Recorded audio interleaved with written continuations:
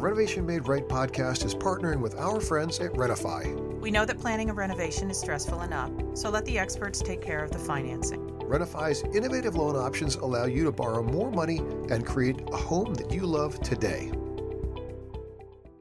I'm David Bryan. And I'm Brenda Bryan. This is Renovation Made Right.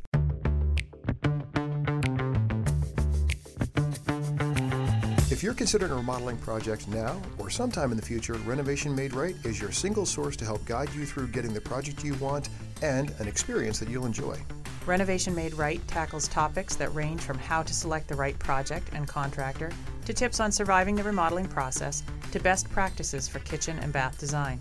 We have over 30 years of experience in the industry and are owners of the well-established design-build remodeling company Black Dog Builders in Salem and Nashua, New Hampshire. We're sitting down with industry professionals to tap into their experiences and insights so we can equip you with the tools you need to make your own project a success. So welcome back to another episode of Renovation Made Right. I am David Bryan. Indeed you are, and I am Brenda Bryan. My lovely partner in crime. Yes. All right. Yes. So let's get up to some crime today. Let's do. I want you to take point because this one was your idea. Okay. So we had been talking about. We've had a couple questions from people saying, "Can I GC my own project?" And GC meaning be general contractor. General contractor, right? Can't talk in shorthand. Oh God, you're usually the one who does that. Okay. Well, then that's wrong of me. Yes, exactly. And you got to catch me on that. Okay. So anyway, people have asked, can I general contract my own project? Which basically means I'm going to hire all the subcontract trades and organize them and get this project done at very low cost because I'm on a tight budget or I just really like saving money and I'm super duper smart and I think I can do everything. Right? Fair enough. Okay. I'm not sure everyone in the general contractors project has that exact same perspective, but no, okay. But a lot of them think, how hard could it be? Right. I can do it. So right. This episode is not to talk you out of that. We just want to make sure if you go into it, that you go into it with your eyes wide open and you understand the tasks that are ahead of you, what's going to fall to you versus what's going to fall to subcontractors. Right. And so that you have the best experience you possibly can with the least amount of frustration. Now, there's also another component to this that I think your intention is to use our current project to illustrate this, right? Right. Okay. So Brent and I have a project going on. We almost always have some kind of project going on in some capacity. But in this particular case, it's and I want to point this out, that mostly the projects are going on most of the time because Dave just can't sit still. I'm not really good at that. You're not good at that. So there's always some kind of project. There's either some kind of furniture building or something like toying with a boat or like there's always something going on. Because he just doesn't know what to do with himself otherwise, which means that if he retires, this has to continue or I will kill him. And it's mostly I don't know what to do with my hands, right? And so keeping my hands busy is really actually better. It's better for you. It's really important to me. Because then bad things happen. It's very bad. Right. So, so in this case, we're going to talk about this project where we are also self-performing a significant amount of work. So you can be a general contractor and not self-perform anything, depending on your skill level. Or you can be a general contractor where you self-perform some of the work. Maybe you self-perform the demo or the framing or whatever, right? So it's important to distinguish, I think, that because, so go ahead. Start however you were thinking about going on this. Okay. So anyway, we're working on our primary bathroom and bedroom, the room that we sleep in, and the bathroom we use, because when we designed this room, we built our house over 20 years ago, and I was very pregnant with our second child and had a less than 2-year-old, and I made some design mistakes. So just to be clear, is there partially pregnant? I said very pregnant. I know. Is there like a rheostat? Is there a scale? The volume of my belly was quite large. Okay. It was all the way up to 11. All right. And so I... That was a Spinal Tap reference in case anybody didn't get that. Right. Yeah. All right. So anyway, there were some mistakes made, and our master closet, our primary closet, was always just undersized, and it was frustrating. And it was weird. It was a weird shape. It was like, it was tight and it was small. And my husband is easy now. I'm going. Is a clothes horse. I don't think that's fair. And he has difficulty purging things that he doesn't use. Listen, Imelda Marcos. We were just talking about Yankee yards. He's got a Yankee closet. He just cannot get rid of anything. Oh my God. Shoes are my only vice. You have so many vices; it's unbelievable. In That's terms completely of, like, untrue. Tools Keep and, going. You're off topic. yeah, maybe. People do not need a don't view into call our me Imelda. tawdry lives here. Go. Anyway, so the closet was wrong, and so really this whole project was about getting us a decent closet. It was. The bathroom wasn't bad, but the closet was terrible. Well, but in the bathroom, we had a whirlpool tub in there. Yep. That actually worked well in the design, and it was great when the kids were little, but we never used it beyond that. Right, because we have a hot tub. All right, we have a hot tub outside. So, we use that all the time. Right, so we never use the whirlpool. So it takes up, and keep in mind, it's like a 6-foot by 4-foot space. So there's 24 square feet of real estate that's taken up in the bathroom that we never use. Had zero value. Yeah, so the kids bathed in it. We never used it. And once they got too big to bathe in it, like, once they were taking showers. Just before they went to college. Right. Then we didn't use it anymore. So it's been years and years. So we said, okay, we're going to reclaim that space. We're going to give that over to the closet. We're going to have to sort of move around the footprint to make it work. Let's be clear. You made me move every freaking wall in the whole place. That's not true. There was just about no wall we didn't move. Oh, pshaw. I'm not complaining because I love the layout now, but we moved about every single wall, right? And you may, like, listeners may wonder. I'm shaking my head. You cannot see this, but I'm like, oh. But listeners also Such may a wonder. drama queen. So we've got this construction company. What are we doing the work, right? Yeah, that is an excellent question. Right. And so 2 things. Number 1, we like doing the work, right? Not do you love the demo? You don't love the demo, right? Would I have been happy to have it totally done for me? Yes. So I tolerate the work the because it problem gets is, me to the end result that I want. Right. But the problem is our company is very busy, and we have clients that are on a waiting list that are being patient for us to come in and do projects for them, and I'm very grateful for that. And I feel like it's completely unfair for us to then pull one of our talented carpenters off a project to run one of our projects. Right. We run our own personal projects. It's just not. It feels wrong to do that. Right. Especially when we have the skills to do it. Right. Especially when we've got the skill set, and it keeps my hands busy. Plus, which is we're good. wicked cheap, Right. So we can do it less for ourselves than if we hire our people to do it. So we're like, yeah, okay, so we're going to do it. Right. So we launched into it. But anyway, now where'd you want to go with that? So obviously we're GCing it, and there are parts of the project that we did ourselves. So let's just break this down and think about all the different parts of a project and what you need to coordinate what kind of labor is involved. So David. Yeah. Well, so in the very beginning, the first thing we're doing is designing and then developing a design that's going to be adequate to permit the project, right? So that's the first, getting compliance with the town, because whether you're general contracting or not, you still need to be compliant with the local town code, local building codes in town. So in this particular, and most towns give you the option to actually be your own general contractor, and you can pull without a contractor. No town loves that, right? Depending on where you live, I shouldn't say that. In Massachusetts, they really prefer everybody use licensed contractors, right? In New Hampshire. Yeah, no, live free or die right, state. Right. Or live free or screw up your own house state. Right. They don't care. But the reality is, the building inspector's job is not, their job is to enforce the code. It's not to teach people how to remodel their homes. Right. And so sometimes they get kind of pulled into that scenario when they're working with homeowners that are being their own general contractor. Do you know what you're doing? Right. And so they show up for an inspection, and all the things that needed to get done for that inspection aren't done, and the homeowner doesn't know. So this is another thing for listeners to be mindful of, is that there are a lot of nuances to the construction business that are not spelled out readily, and you discover the hard way, quite honestly. Right. And so first thing for our perspective is code compliance and working with the municipality. I'm the licensed guy. Brenda did the design. She's the brilliant designer. And then I went and got the permit taken care of. And that's all good. If your town is friendly, too, about this, the building department, you can actually go in before you do your project and say, what things do I need to be especially mindful of? Right. And now, by the way, often the building inspector will sit down and help you figure out the stuff that is going to be trip you up. The good building inspectors will do that, and in fact appreciate that, because nobody likes to be a jerk, right? And nobody likes to have to walk into a job site and then chastise you for doing something wrong. So if you acknowledge the fact you don't have all the answers, and they give them an opportunity to help educate you, that often works out well. Yeah, bring cookies. Just saying, you butter up the staff. They'll be nicer to you when they come out. It doesn't hurt. I'm just saying, get more. Right, and catch more flies with honey than vinegar. Right, and we live in a town with a good building department that really is out to do the right thing, right, and to help. So that works out nicely. So we started that part of it, but then there's even just basic logistics of, okay, what are we doing with the debris, right? We were going to generate a lot of debris. Yep. So in our case, it merited a dumpster, right? So getting a dumpster on site, being mindful of how the dumpster gets set up, so it's if it's on the driveway. In our case, it didn't have to be, but if it's on the driveway, it's not doing damage to the driveway, because almost every dumpster will do damage even to older driveways, because the point load under the wheels becomes so great, right? So you need to put things under the wheels to distribute the load, make it more comfortable. But in our case, it's a second floor project. We're able to line the dumpster up within the proximity of a second floor window, so I could just build a chute and we could shoot our debris out the window. Yep, and our kids. Shoot our kids out the window.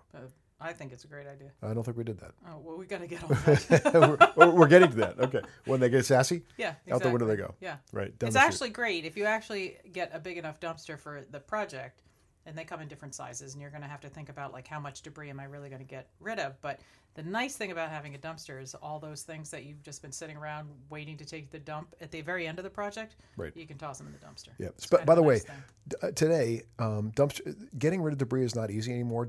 Debris it's expensive. Dumpsters are expensive.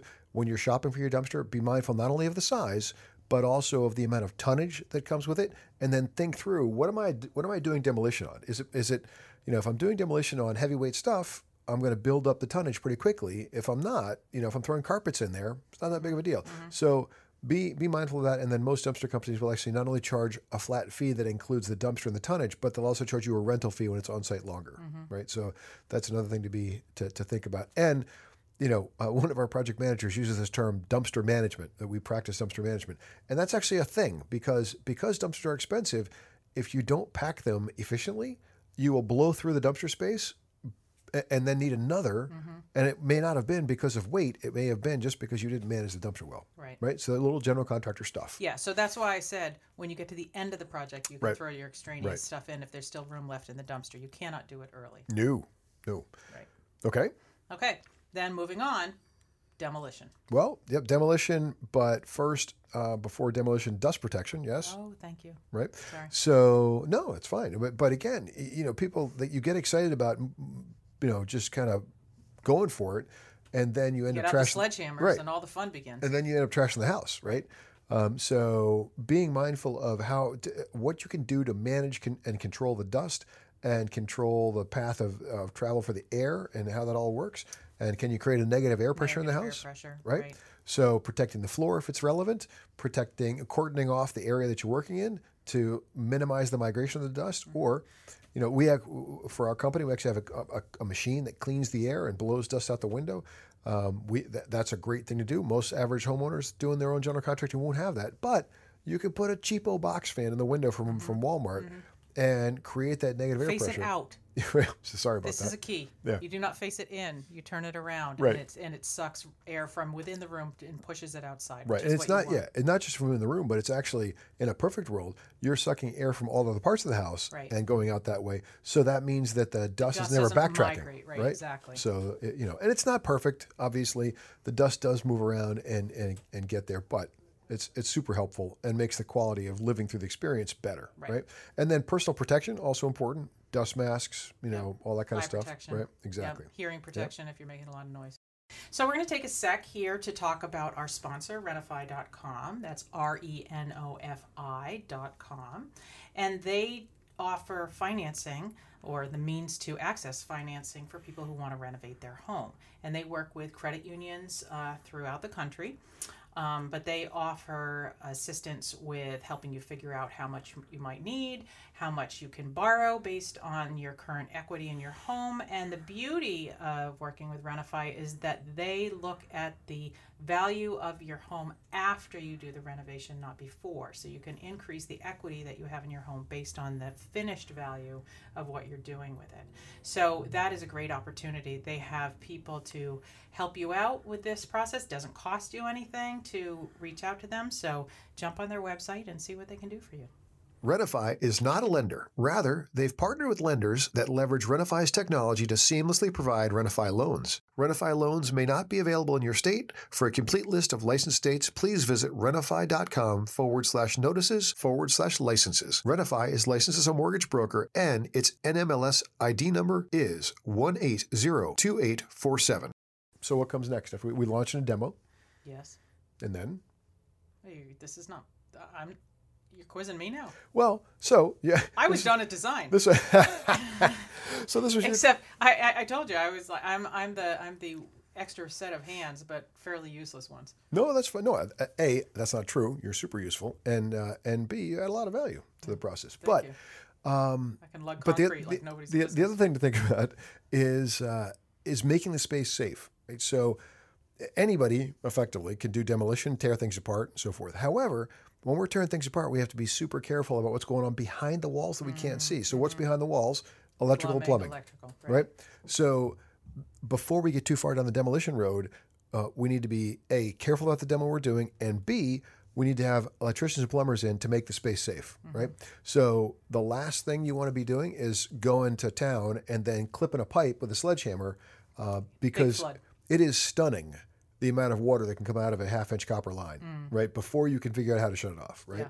And say it takes you 5 minutes to find the shutoff. Right. You got a big problem. Right. And if it's a second floor project, now you got a first floor project, right? Because you've now you've trashed the ceiling on the first floor in this whole process. You know what? This podcast wasn't really meant to like scare people, but like as we go further into it, I'm like most people are like, yeah, I'm not GC. No, that's not true. Yeah, you gotta, you want an omelet, you gotta break some eggs. It's gonna happen, right? But I think it's fine. So anyway, those things, having your electrician and your plumber coming in, making the space safe, that's usually sort of a two-step process, right? So there's making it safe, and then once you're done with your demo and maybe done with your reframing of the project, in our case, right? So we've got a lot of reframing we did. Yep. And that merited moving all the electrical and getting a bunch of electrical out of the way, and then all the plumbing, getting that out of the way, or cutting and capping stuff we weren't going to use anymore. And some of that had to get done to make room for the new design. And some of that had to get done because it was going to be used in the new design, right? So sometimes you might have that happen in two stages, right? So your electrician may have to come in, get stuff out of your way, and then leave while you do your framing. Same thing is true of plumbing. And then once your framing is done, those trades can roll back in and do their rough-in, what's called rough-in work. And now, at that stage, we take a break, right? We take a break for a minute because we're going to need inspections, right? So we need, in our case, in our project, a plumbing inspection and an electrical inspection. And insulation inspection. And an insulation inspection and a framing inspection, right? Not necessarily in that order. But so those inspections get taken care of. And then once those are taken care of, now you're moving into drywall, right? So insulation drywall. And this is an area where there are a lot of homeowners that can do that work themselves. However, and I would actually not discourage a homeowner from hanging their own drywall if they have a clue, if they know what they're doing, right? And what I mean by that is you need to understand the nuances of how you get drywall to go on the wall properly and how you get the fasteners in the wall, right? Because if you look at it like, what's so hard about it? I'm just going to screw it to the wall. That's not good. YouTube. Right, by the exactly. way, like if you're not entirely sure or you did it a long time ago and you don't remember, there's lots of YouTube videos of how to install drywall correctly. So just watch a few. Right, exactly. And however, the one area where I would probably discourage homeowners who's general contracting is the mud and tape side of it. Yeah. Right? So the mud and tape is an art form. It is. And especially if you choose, let's say you chose to do plaster, which is instead of using drywall, they use a product called Blue Board, which is like drywall, but with blue paper on it instead. Then I don't know anyone who hasn't done plaster for a living that would actually take on plaster as a homeowner. That's a very demanding, very high skill job that needs to be done precisely, right? And there's a timing involved too, right? Because the plaster sets up, so you got to work in a very short order. So absolutely hire a professional for plaster. Right. Definitely hire a professional for your taping as well. Well, you say definitely unless you're okay. If you're really good at it, that's one thing. But But because that's also one of those areas, and this is something as a general contractor you're going to face all the time. Where is my time valuable versus just paying for it, right? And most people who are not regular at doing mud and tape work, maybe some people can develop the skill to get it to be adequate or even good, but they will have taken 3 times as long as a professional taper to get the job done. And that's a messy part of the job. It's Right. super dusty. And is your time better spent on another part of the project? Right.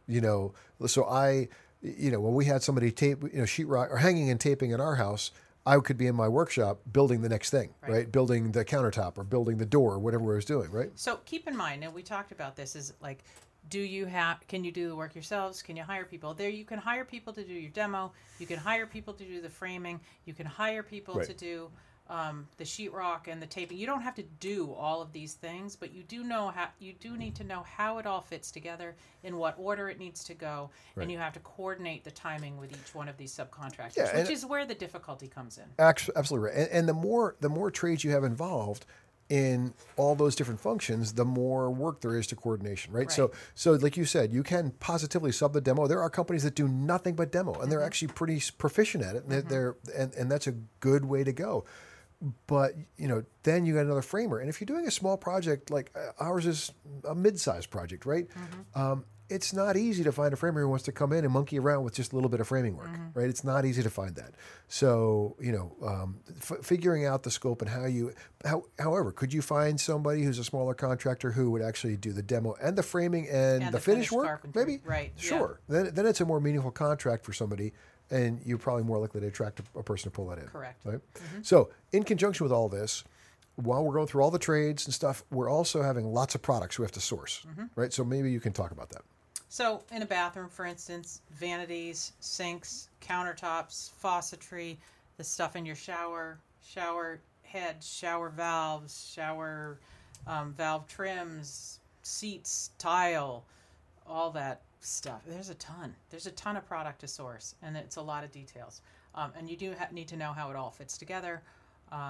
So that is where I would probably say work with if you can work with a home center. For instance, my daughter is now a kitchen and bath designer at a home center on Martha's Vineyard, and she sells tile and cabinetry and countertops, and she does all those things, and she can help you figure out what you need and just sell you the product. So I would probably say find a professional that works with all those products and buy from one source, because they'll do a much better job of coordinating everything and thinking about how one piece of material fits with another piece, Right. material, and as opposed to going to buy tile one place and buying your cabinetry someplace else and going Right. to a third. You're probably going to have a better experience if you try to coordinate those things. And we're also talking about 2022, where we still have supply chain problems. Yeah. And so getting ahead of stuff, when you find the stuff you want, snag it and stockpile it. Yeah. Right.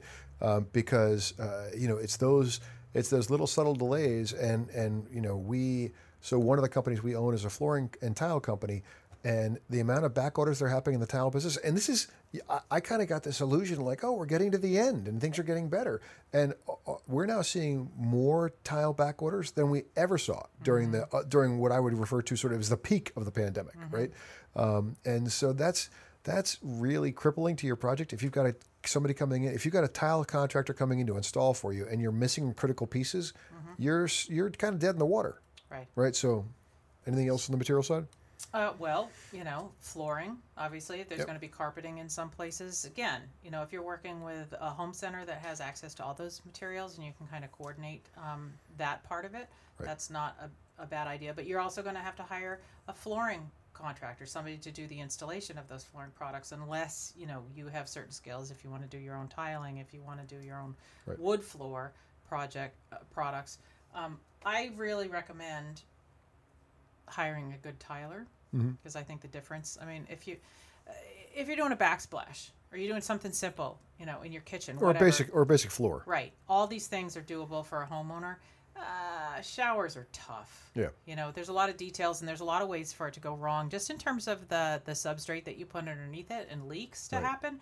So I really think it's good to hire a professional, because what you don't want to have happen is have not prepared the surface properly, and all of a sudden you have a long-term leak that's causing rot downstairs. It's so true. And when a custom shower does go wrong, it's never good. No. It's very invasive to repair. It's very invasive to source the problem and to fix. So investing that money and bringing in the professional there makes a ton of sense, Yep. right? It's not like it can't be done. We actually had a past client who did a custom shower for their parents, and they did an awesome job, but he was a pretty smart guy. Right. and he spent a lot of time and energy investing in how do I get this right, Right. right? And again, YouTube is your friend. Right. Like you can teach yourself all these skills. It's definitely doable. It's just how much time and effort do you want to put into it? And, you need to be very thoughtful about, okay, what's the worst case scenario if I screw this up? Right. Right? Right. It's not so bad with the floor. In the shower, it could be really expensive. Now, the one overarching thing I want to encourage all of our listeners to think about, if you're opting to kind of go for it and do the DIY thing or do the general contractor / DIY thing, the folks you're bringing into your home, take the extra couple of minutes and request from them a certificate of insurance, right? So this topic has been brought up in other shows we've done about the things you should really think about when hiring a GC.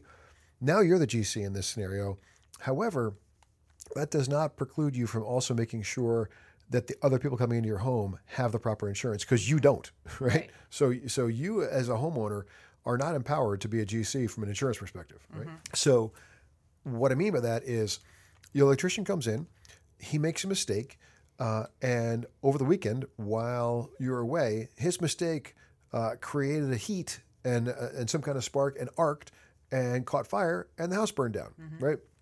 His general liability insurance will cover that, not yours, right?